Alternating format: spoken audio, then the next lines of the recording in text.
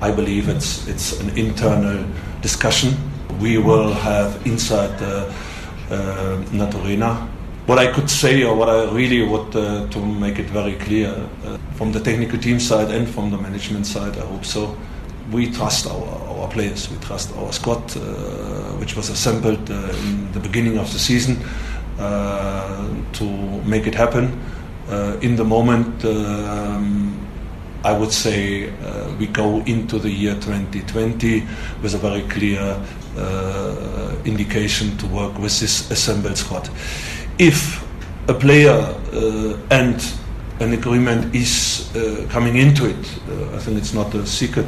We have a number of players not being used. I think it should always be discussed individually with a player, with a club, with the coaching, how far we will continue, or what's probably better, and everybody has a win-win moment. In the moment, I don't see any big discussions, any big transactions in or out in both directions.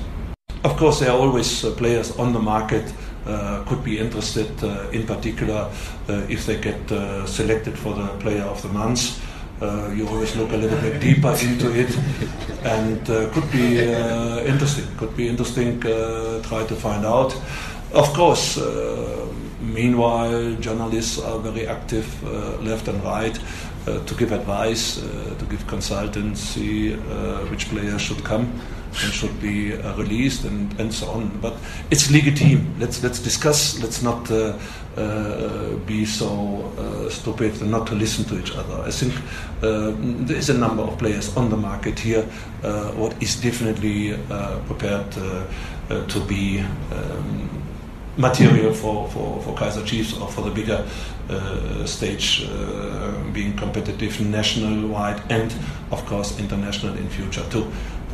You don't have to be only in the spotlight if you get selected for Player of the Month. The other one too. Currently, or as I'm sitting here now, into my direction, there is no approach from any team, as I know, probably inside the management office, but I'm not the right person. I was not approached at all to think about player X, Y, or Z, how far we will use him or how far we will be able to release. Definitely not.